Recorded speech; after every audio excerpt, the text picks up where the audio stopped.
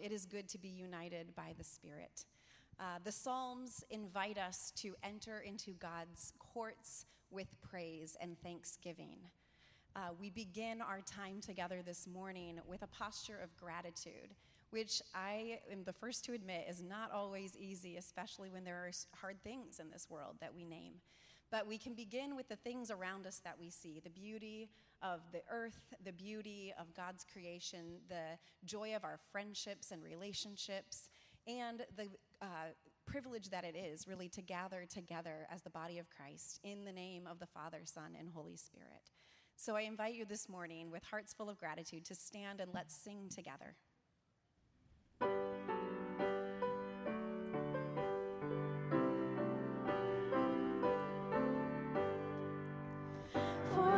Beauty of the earth, for the glory of the skies, for the love which from our birth over and around us lies. Lord of all, to thee we raise this our hymn of grateful praise. For the wonder of each hour of the day and of the night, hill and vale and tree and flower, sun and moon and stars of light. Lord of all, to thee we raise this our hymn of grateful praise. For the joy of human love, brother, sister, parent, child, friends on earth and friends above, for all gentle thoughts and mild. Lord of all, to thee we raise this our hymn of grateful praise. For thy church that evermore lifteth holy hands above, offering upon every shore her pure sacrifice of love. Lord of all, to thee we raise this our hymn of grateful praise.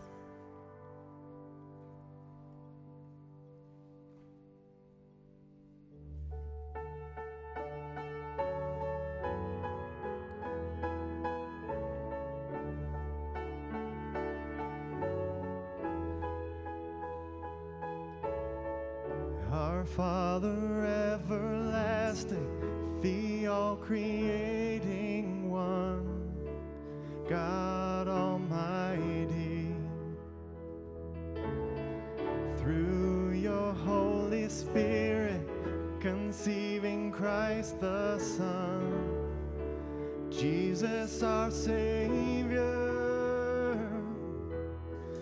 I believe in God our Father, I believe in Christ the Son, I believe in the Holy Spirit, our God is three in one.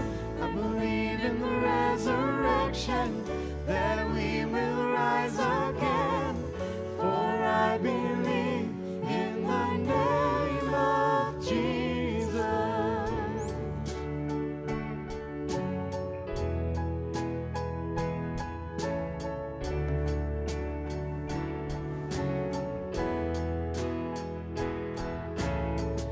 Our judge and our defender, suffered and crucified.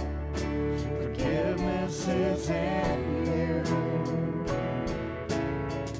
Descended into darkness, you rose in glorious light.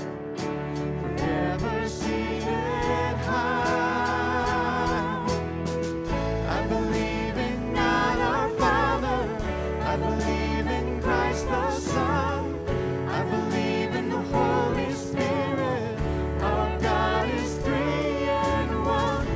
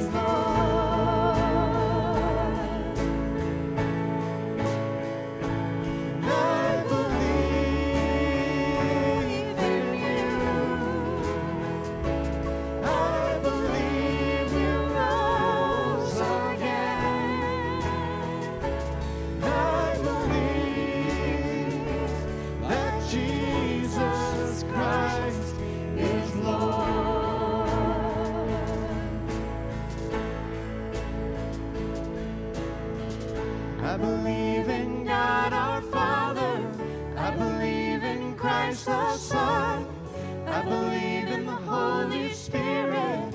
Our God is three in one. I believe in the resurrection, that we will rise again.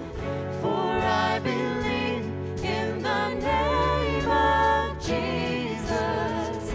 I believe in life eternal. I believe in the virgin birth. I believe in the saints' communion and in your holy church. I believe in the resurrection when Jesus comes again. For I believe in the name of Jesus. For I believe in the name of Jesus. For I believe in the name of Jesus. You may be seated.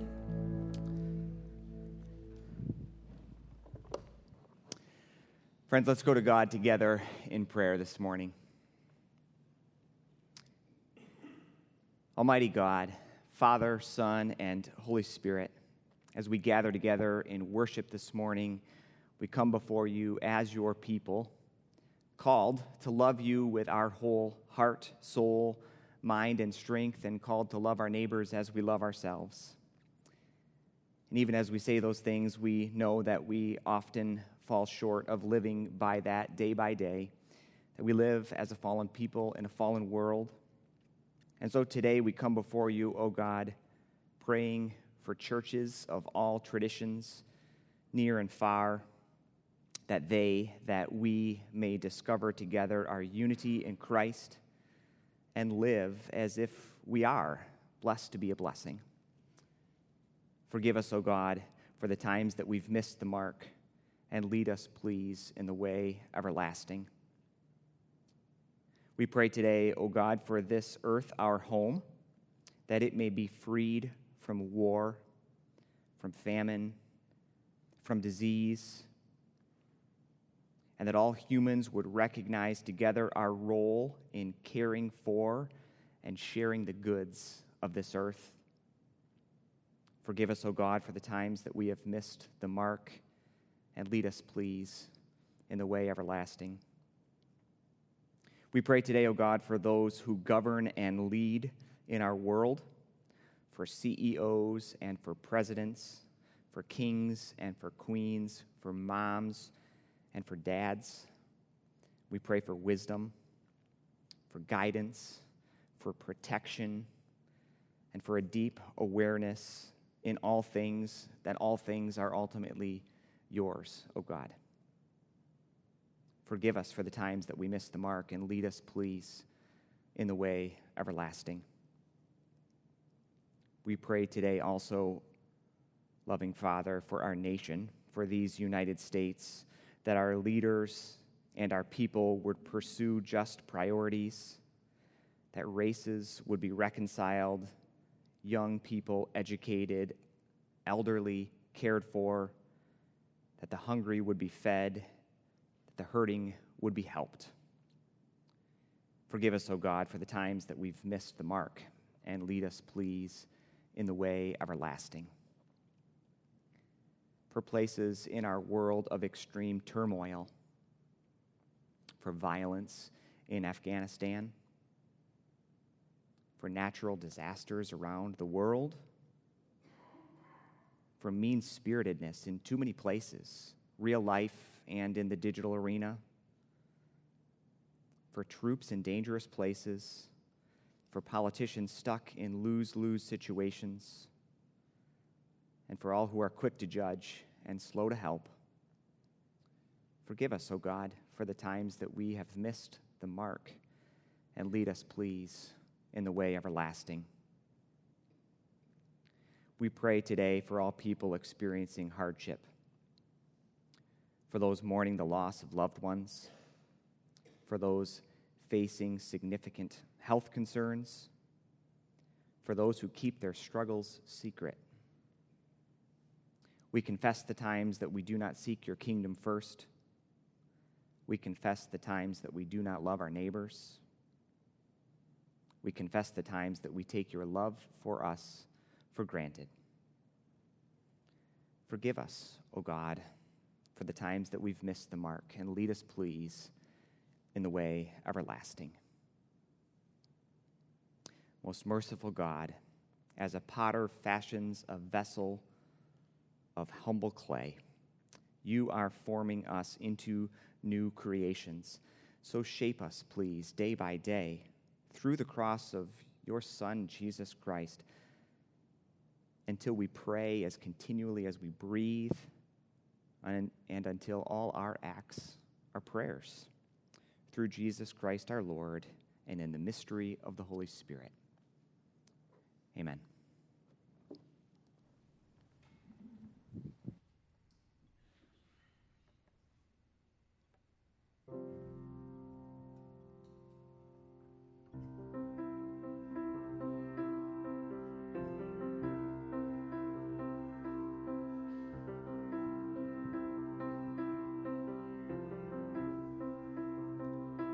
Do you feel the world is broken?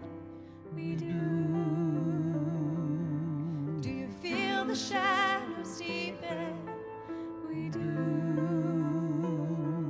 But do you know that all the dark won't stop the light from getting through? We do. Do you wish that you could see it all made new? We do.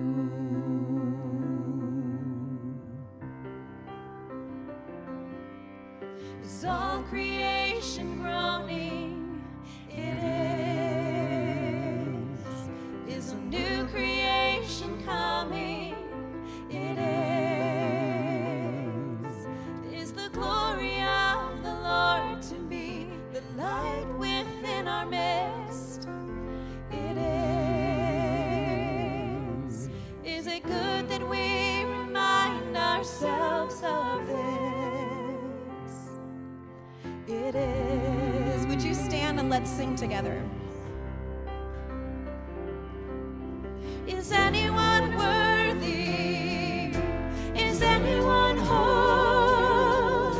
Is anyone able to break the seal and open the scroll? The Lion of Judah, who conquered the grave, he is David's root and the Lamb who died to ransom the slain. Is he worthy? Is he worthy of all blessing and honor and glory? Is he worthy of this? He is.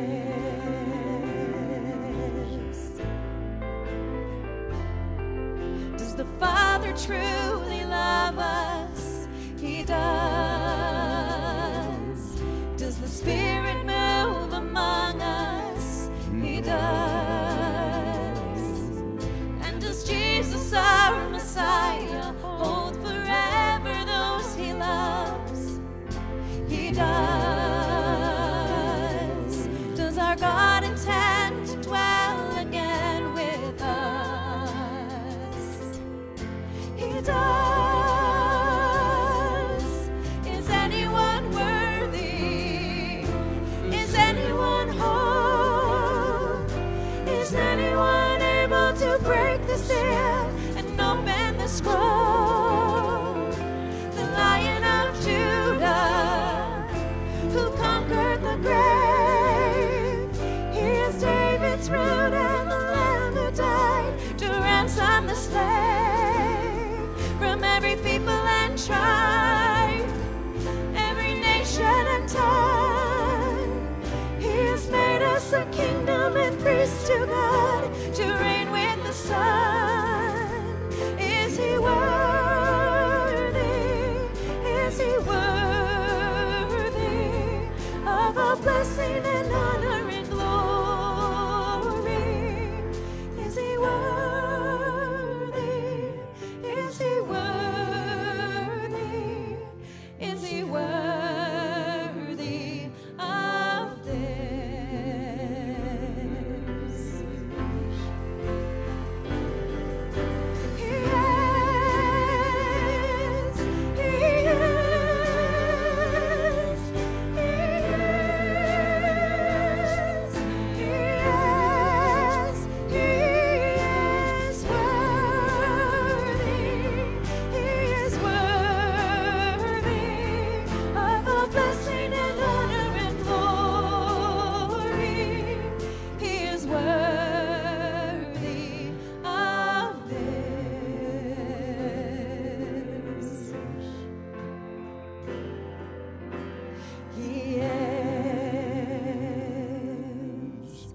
may be seated.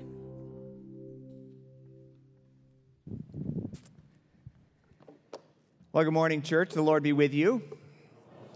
Glad to be with you together for worship this morning. We learned last week, if you were with us outdoors, that sometimes you know it's a real good service if you're sweating by the end of it, and that was true last week. You may also notice it's a little warmer in this place today, and that is because we are seeking to have a safe air environment to the extent that we are able.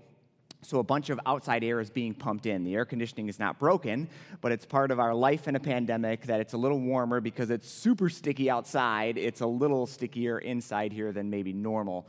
But again, that's also the fresh air being pumped into this place. You may notice also behind me on each side is a set of flowers that are in memory of people in our congregation. I would simply mention those. These are from Joan Buck's funeral that was just this past Friday. Celebration of her life. On this side, we have a set of flowers in memory of Les Van Hecken. We remember as well. And then also, not in our bulletin, but we're mindful and extending sympathies to Jan Alderink at the loss of her mom that took place this weekend as well. These are some of the concerns that we list in our bulletin on the back side there and send out to our community, and we intend to keep each other in prayer alongside all of the many things that we just brought before God in prayer a few moments ago. My name is Ross Dielman, one of the pastors here at Fellowship Church, and together it is our mission to love God and others as an accepting community centered in Christ and focused on developing faithful followers of Jesus. Whether you've been in that with us for a long, long time, or whether you are just beginning to get familiar with this place and maybe showing up for the first times, we're glad for all of you to join us in that mission.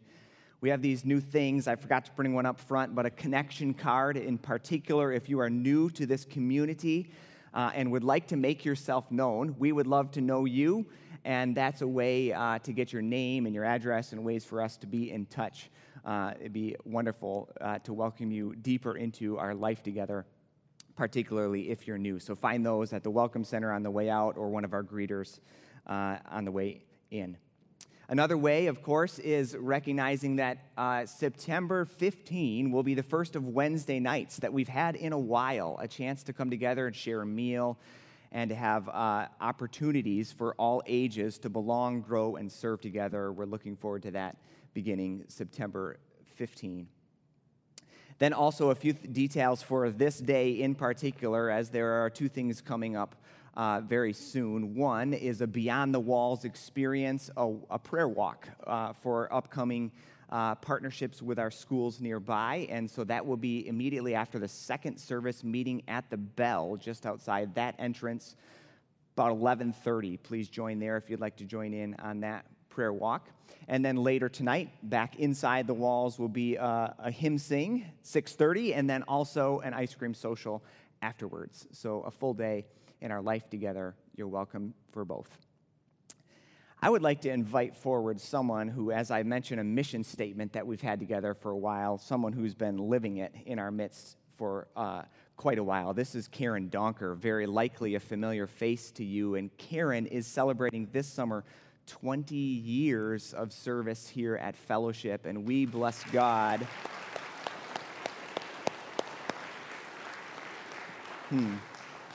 For her good work among us, and she is one of those who has especially championed the work that is beyond these walls, if you will, reaching out to the schools, Kids Hope, Hand to Hand, the Christmas Hope Store, and many other good things that you serve alongside Karen, and she helps coordinate for us.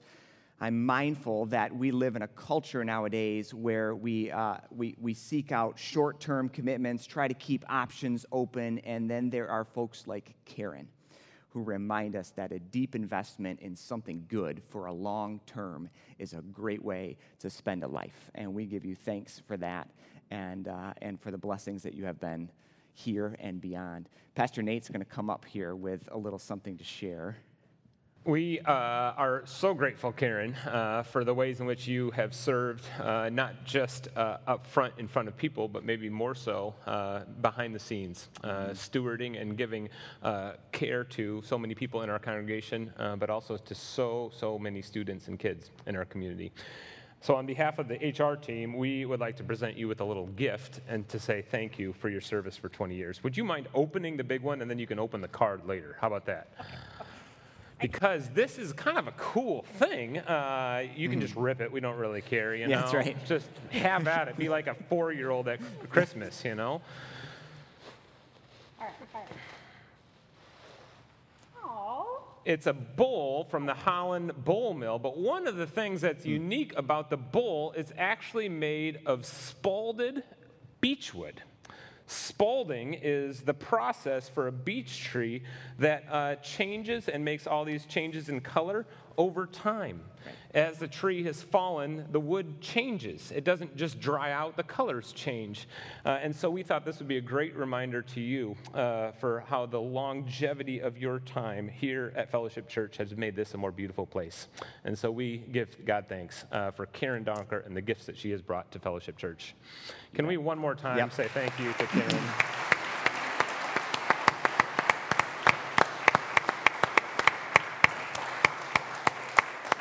Is there anything you'd like to say, Karen? I am really humbled and honored to be serving you during this past 20 years and to be doing this all for God. Everything good that has come out of Hand to Hand and God, Hand to Hand and Kids Hope is all due to God's hand. And you guys have been his hands and feet here. So it's just an honor for me to be a part of it and to watch you and get to know all of you because you are so, so special. And I thank you. Thank you. Karen, so thanks again. Yeah. There will be cookies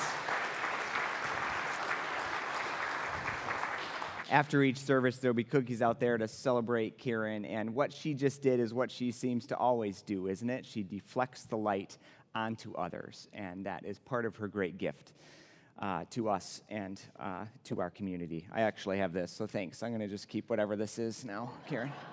It's great. Just kidding. Hey, at this time, I want to invite our kids to be dismissed. If they're here or out in the atrium, you can go find Miss Betsy, ages 3 to 7, to join in continued worship and discipleship in your age-appropriate ways as we move forward. And to remember together at this moment in our worship service, we also call to mind this practice we have of giving back to God, stuff that's God's in the first place, our tithes and offerings. We do that in the sanctuary, or we do it online, and we do that as an act of allegiance to God, believing that Jesus was right when he said that where your treasure is, there your heart will be also. And so we are grateful to be able to join together and to give generously to the ministry and the missions of Fellowship Church and other things. So let's continue in worship with the giving of our tithes and our offerings. And as we turn to the point in the service where we hear God's word spoken and preached, this next song is just a reminder that we are rooted in who God is. And so I'd invite you to sing along if you are familiar with it or if you feel comfortable, or just to receive this as a gift and hear the words and let them kind of soak into your heart as your own prayer.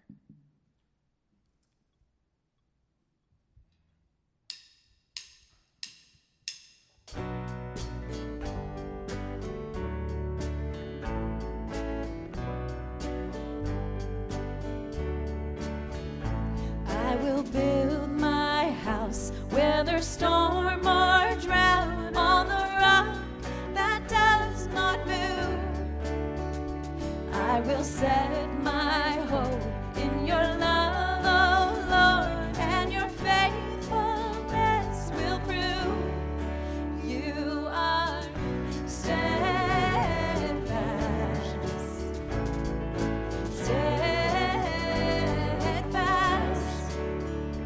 by the word you spoke, all the starry hosts are called out by name each night. In your watchful care, I will rest secure as you lead us with your light.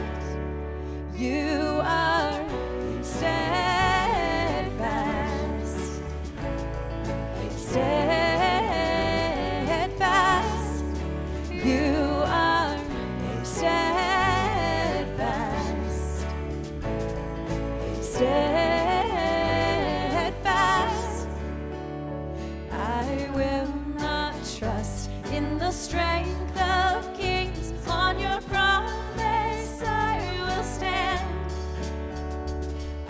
shout for joy. I will raise my voice, hallelujah, to the Lamb.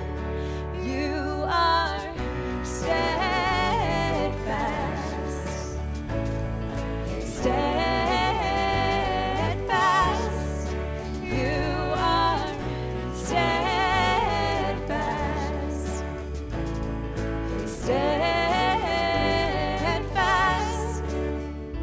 In the moment of emptiness, all was fulfilled.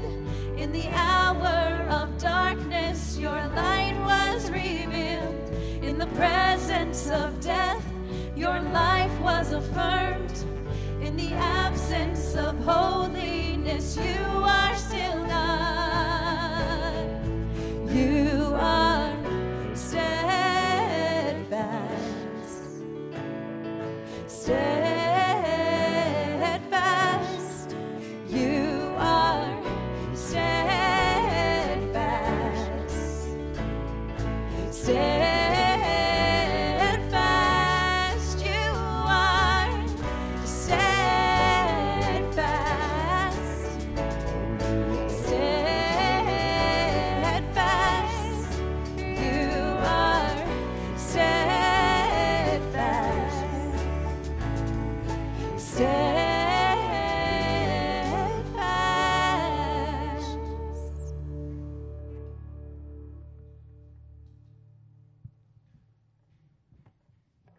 Well, the Lord be with you. This morning, we have the opportunity to not just hear the word, but I guess we always have this opportunity ultimately, but we will hear and experience the word a little differently this morning, being read by a few readers in just a moment. But before they do that, let us pray and ask God's Spirit to be with us. Come, Holy Spirit, come, we pray. Dwell with us. Settle our hearts, open our minds, clear our thoughts, that we might hear a word from you. We know that that can only be done by your Spirit. And so we pray, come, Holy Spirit, come. Amen. People of God, I invite you to hear the word of the Lord from the book that we love, Ruth chapter 1, the entire chapter together as a reader theater. In the days when the judges ruled, there was a famine in the land. So a man from Bethlehem in Judah, together with his wife and 2 sons, went to live for a while in the country of Moab. The man's name was Elimelech. His wife's name was Naomi. And the names of his 2 sons were Mahlon and Chilion. They were Ephrathites from Bethlehem, Judah. And they went to Moab and lived there. Now, Elimelech, Naomi's husband, died, and she was left with her 2 sons. They married Moabite women, one named Orpah and the other Ruth. And after they had lived there about 10 years, both Mahlon and Chilion also died, and Naomi was left without her 2 sons and her husband. When Naomi heard in Moab that the Lord had come to the aid of his people by providing food for them in Judah, she and her daughters-in-law prepared to return home from there. With her 2 daughters-in-law, she left the place where she had been living and set out on the road that would take them back to the land of Judah. Then Naomi said to her 2 daughters-in-law, "Go back, each of you, to your mother's home. May the Lord show you kindness as you have shown kindness to your dead husbands and to me. May the Lord grant that each of you will find rest in the home of another husband." Then she kissed them goodbye, and they wept aloud and said to her, "We will go back with you to your people. Return home, my daughters. Why would you come with me? Am I going to have any more sons who would become your husbands? Return home, my daughters. I am too old to have another husband. Even if I thought there was still hope for me, even if I had a husband tonight and gave birth to sons, would you wait until they grew up? Would you remain unmarried for them? No, my daughters. It is more bitter for me than for you, because the Lord's hand has turned against me. At this, they wept aloud again. Then Orpah kissed her mother-in-law goodbye, but Ruth clung to her. Look, your sister-in-law is going back to her people and her gods. Go back with her. But Ruth replied, "Don't urge me to leave you or to turn back from you. Where you go, I will go, and where you stay, I will stay. Your people will be my people, and your God, my God. Where you die, I will die, and there I will be buried.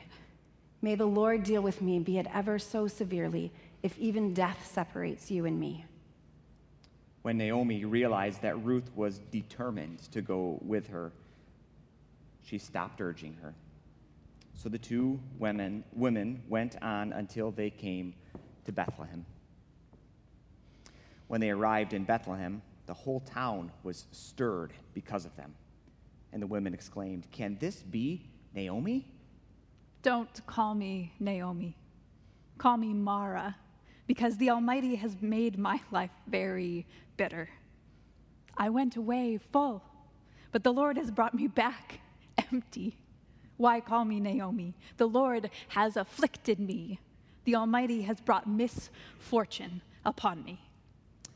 So Naomi returned from Moab, accompanied by Ruth the Moabite, her daughter-in-law, arriving in Bethlehem as the barley harvest was beginning. This is the word of the Lord. Thanks be to God.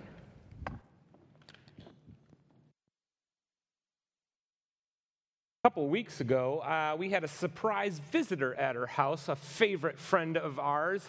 His name was Leo Wen. He was our international student for 3 years while he was in high school at Holland Christian, and now he's entering into his senior year at Vanderbilt. Seeing Leo reminded me, though, of something that we came to appreciate or see the challenge in being an international student. And that is that we as a people use a lot of idioms. You know what an idiom is? It's a phrase that has a different meaning than its literal meaning. Like, this service is just going like a piece of cake, you might say. Or, I am happy as a clam. Or, I'd like to pass the buck of this responsibility off to Ross. Or, my personal favorite, when the sun begins to set, it's time for me to hit the hay.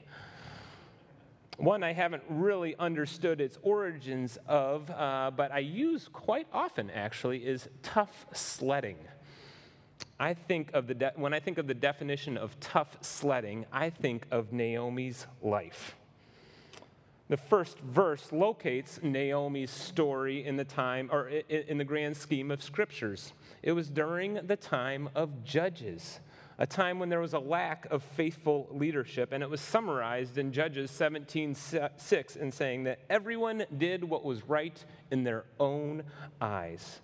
No one could tell anybody what to do, you might say, which led to a time of pervasive immorality and a lack of true justice.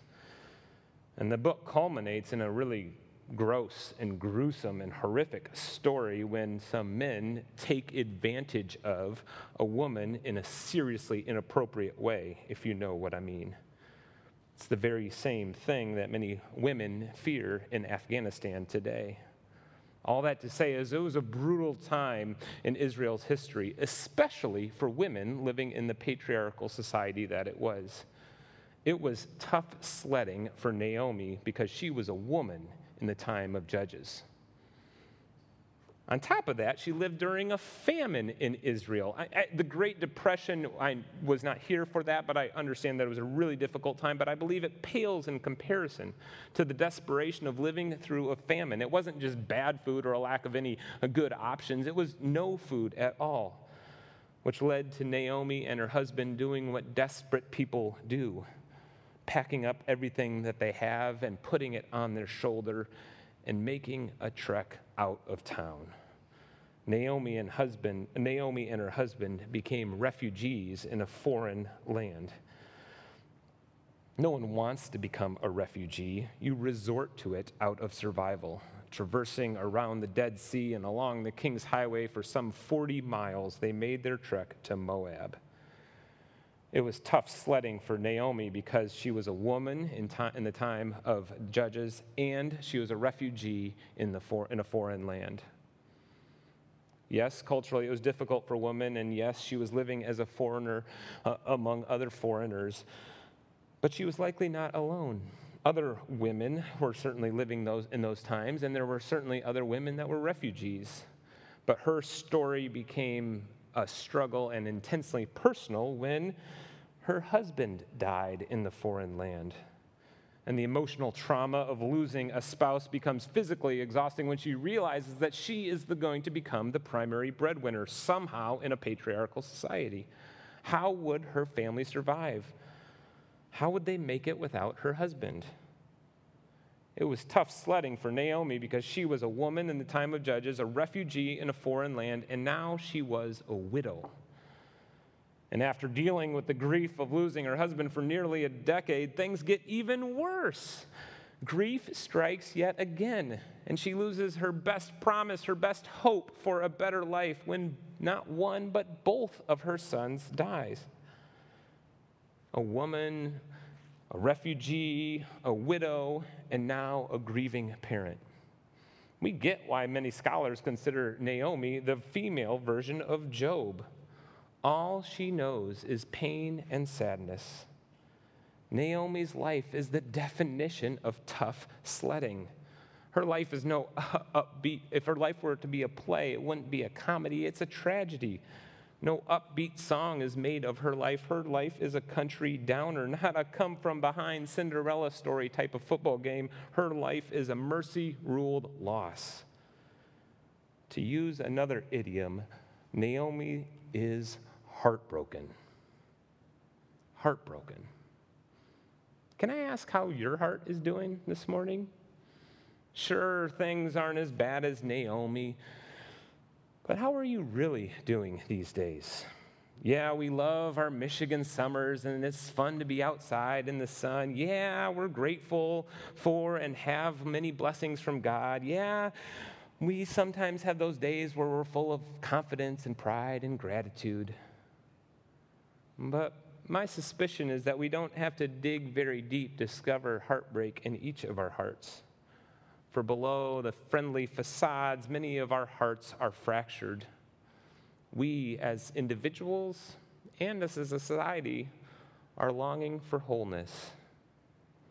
I've seen it this week even in the fervent prayers of veterans for their fellow troops who are seeking security and even peace in Afghanistan. I see it in the weary face of kind saints who have lost so many family and friends, even in the past month. I see it in the determined yet fearful eye of those who are fighting cancer and holding on to hope with everything they have.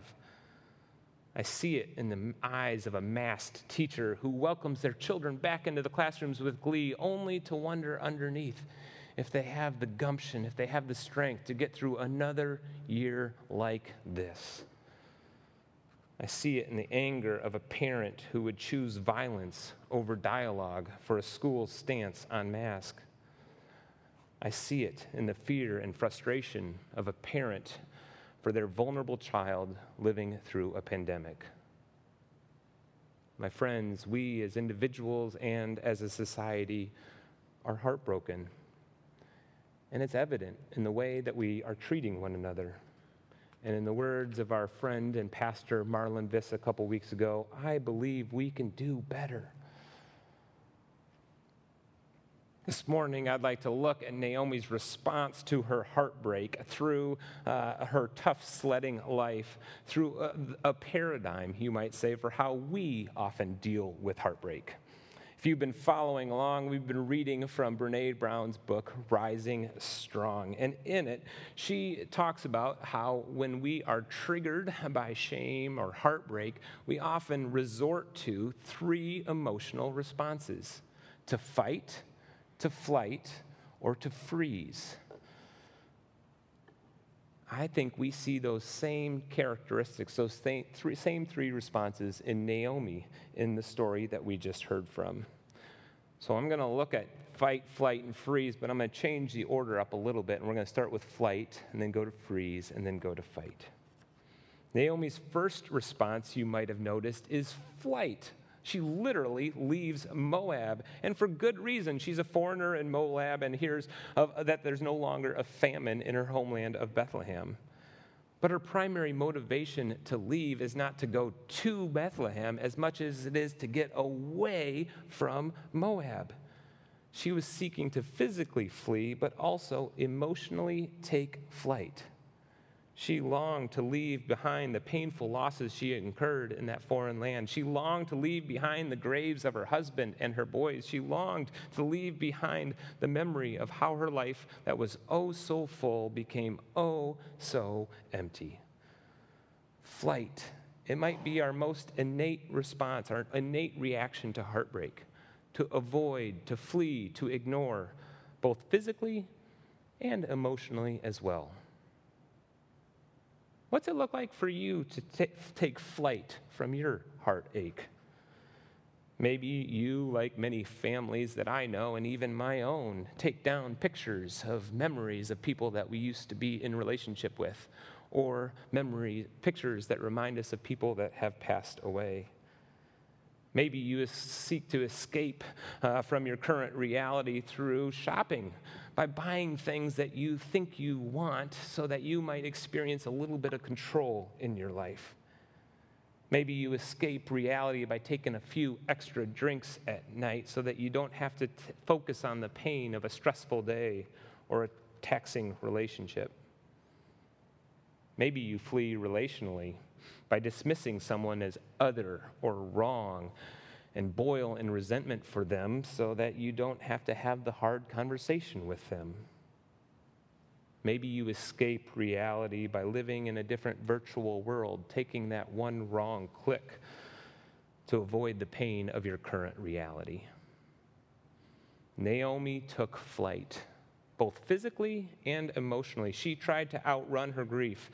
And I guess my first question for us this morning is, what are we running from? Or maybe even more relevant, who are you running from today? Naomi also froze, you might say. We see Naomi literally freeze on her way back from Moab to Bethlehem, but more, she emotionally freezes herself out of connection with others. On their way back to Bethlehem, she stops her daughters-in-laws and asks them to leave. Turn back, she says. Why are you coming with me? I'm an old woman. I can't help you. Do you think I can get pregnant? Do you think I can provide sons for you anymore? No, it's better for you to go back to your homeland in Moab. Then you have a chance. I mean, I am miserable. If there's no reason for all three of us to be miserable, you go home. Maybe you have a chance at happiness back there. I think we see in this reaction of Naomi the freeze tendency, which is to isolate ourselves from other people and maybe more importantly or maybe more fittingly, to seek the pleasure of someone else rather than focusing on our own heartache or pain. So my question for Naomi froze. She ignored her pain and heartache by focusing on the needs of others and seeking isolation over community. Whose needs are you focusing on rather than attending to your own heartache, pain, or shame? Lastly, and most visibly, I would argue, Naomi fights. Naomi gets angry. Hannah's too gentle to express that anger when she was reading from Naomi this morning, but she is lashing out in frustration towards God. Not only does she bash God's activity in that little exchange with Ruth and Orpah, her daughters-in-law, but she also does it in front of the whole town. The town was in a stir, the text says, because Naomi's coming home. The welcome banner's coming up. The food is being set out. But Naomi comes back, and everybody puts that stuff away as soon as possible because Naomi is bitter. My name is not Naomi, which means pleasant. My name is Mara, which means bitter, because I am bitter. I am mad. God has taken advantage of me. God has done all of these bad things to me. In this anger, we see Naomi's broken heart.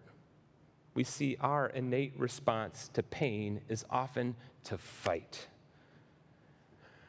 I should say that Naomi's response to fighting against God is not an unreasonable thing. In fact, God is big enough to handle our anger as well. She's in good company. Many psalms pray and ask and plead with and even get angry with God. But she seeks to bring her anger to the whole community, not just to God.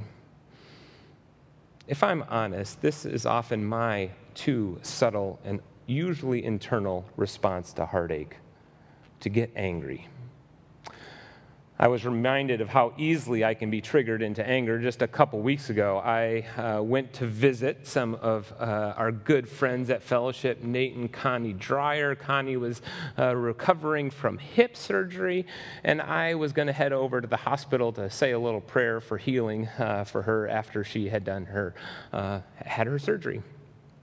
We had some daycare issues. It was still the summertime, and so I took my son Elias with me to the hospital to go and pray, something that I have done in the past, but certainly not recently. When we came through the doors of the hospital, I was greeted by the person that takes your temperature if you've been to the hospital recently, and she said, "What are you doing here?" "Oh, I'm a pastor. I'm here to visit with one of my parishioners. She's just right upstairs. I'm going to say a little prayer with her." "Well, what's he doing here?" This is my son. His name is Elias. We're both masked up, willing to get the thermostat, and the hospital says, "He's not allowed to come in here. He's not 16. I'm like, "Well, what if he was having a heart..." No, I'm just kidding. I didn't say that. I'm thinking through this. I'm like, okay, he's not 16. I get that. That's a rule. That's fine. There's a bench right there. It's hot outside. It's sunny. I don't really want to leave him in the car. Can I just leave him on this bench I promise it'll be like 5-10 minutes. It's just in the lobby. He's wearing a mask. He's safe. He'll keep his distance. No. Just for a few minutes, could you please just let him sit here? Well, let me make a phone call. So she calls up to her boss and asks her boss and asks a couple questions. You can see him dialoguing for a little bit, and then she hangs up the phone and she looks at me and he's got to go. Now, I could tell you what was going on in my head, or I could tell you what I actually did. But what was going on in my head was, what are you thinking? Do you want this kid to be admitted to the hospital because you won't let him sit here on the bench? I was filled with rage. But instead, my son, who is much more slow to anger than me, said, "It's all right, Dad. I'll go sit in the car." So we walk out to the car, and I drop him off. I come in, and I couldn't help myself but say something a little filled with my anger, and I said, I thought the Holland Hospital was a family-friendly place. Which was not the right thing to say. But I leaked a little bit. And it was a good reminder to me, to be honest, like this situation or story was a good reminder to me of how quick I am to get angry, to put on the boxing gloves and lay it out and fight. I think this is a significant challenge for us and our society today. We are so quick to pick up the boxing gloves, to say the underhand comment, to boil with resentment inside. To use another idiom, we seem to be on thin ice when it comes to anger. I've seen it in the last week in our community's fight over the efficacy of Mass at the Ottawa County Commissioners meeting that went on for hours as parent after parent after parent lambasted our commissioners. I see it in the school boards when the people are picketing outside of the lines. I see it when I talked to a superintendent yesterday who is nervous and lamenting that he has school starting on Wednesday because he's not sure what's going to happen when parents come and force their kids into school not wearing masks. I see it in the rhetoric that our media uses to denigrate and dismiss anyone who takes a different position than us. I see it in our own families, in the ways in which politics or family dynamics tear us apart. And to be honest, the part that hurts me the most is that I sometimes even see it in our churches and in the big church, not just fellowship, but churches across our nation. We're fighting the same way everyone else fights. We're putting on gloves, we're boxing, we're fighting, we're getting angry. We can do better. Naomi's fight response in the form of anger comes so natural to us as well. And the unique characteristic about fight versus flight or freeze is that fight invites company. Fight looks for other soldiers to battle on with. We can do better. Naomi exemplifies in Ruth 1 the all too common responses we have to heartbreak, to fight, to flight, or to freeze. And I hope that you see in Naomi not the bad person in our story, but a familiar colleague in dealing with heartbreak, shame, and hurt. But this book, this story, is not about Naomi. This is a book entitled Ruth, and we read from Ruth chapter 1. If we see in Naomi our natural response, broken as it may be to heartbreak, we see in Ruth's response Christ-like love and faithfulness. A word that is repeated throughout the story is hesed. It's a Hebrew word, and it means relational love and covenant loyalty and faithfulness and kindness and goodness and mercy and compassion. There's not one word in our English language that encompasses all that is when you use the word hesed. But I believe Ruth exhibits hesed to Naomi. Amidst her heartbreak, amidst her response to that heartbreak in the form of fight, flight, or freeze, Ruth stands by her. Ruth stays with Naomi and professes one of the most beautiful anthems of allegiance that you can think of. Where you go, I will go. Where you stay, I will stay. Your people will be my people. Your God will be my God. Where you die, I will die. There I will be buried. Hesed is not just an emotive reality of love and connection. It's rooted in concrete action, in companionship, no matter the cost, both emotionally and physically. Ruth's hesed to Naomi is the great antidote to heartbreak because it is rooted in God's great hesed for us. Ruth commits to Naomi when she is at her absolute worst. Ruth commits to her when she least deserves it. Ruth commits to her even when Naomi pushes her away. It is in Ruth that we see God. God's hesed that we see in Jesus Christ, I believe, is our only cure for society today. And God's hesed, God's binding love, God's covenantal faithfulness is the mending answer to our fractured hearts as well. When you find yourself fleeing from pain and emotional connection, God's hesed is with you. When you find yourself frozen in loneliness, appeasing to others rather than attending to your own heartbreak, God's hesed is with you. When you find yourself ready to fight, easily triggered by the inconveniences of life, God's hesed is with you. When the sledding gets tough, when your heart is broken, when you're at the end of your rope with no one left to pass the buck to, God's hesed is with you. May we be a people who receive God's hesed and share it with others. In the name of the Father, Son, and the Holy Spirit we pray. Amen.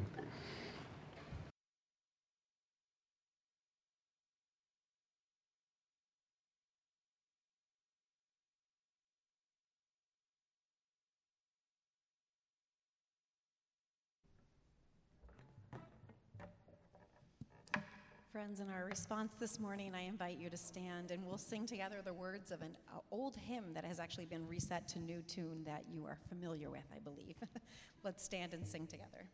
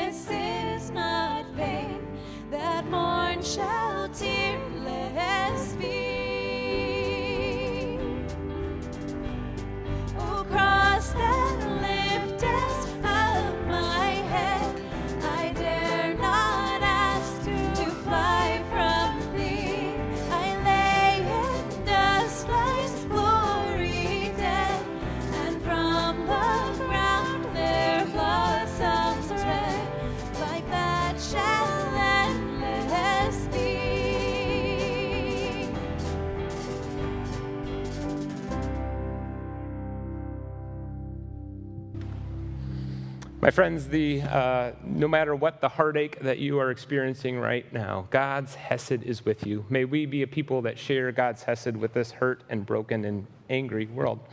And as you go, may the grace of our Lord Jesus Christ, the love of God the Father, and the fellowship of the Holy Spirit be with you now and forever. Amen.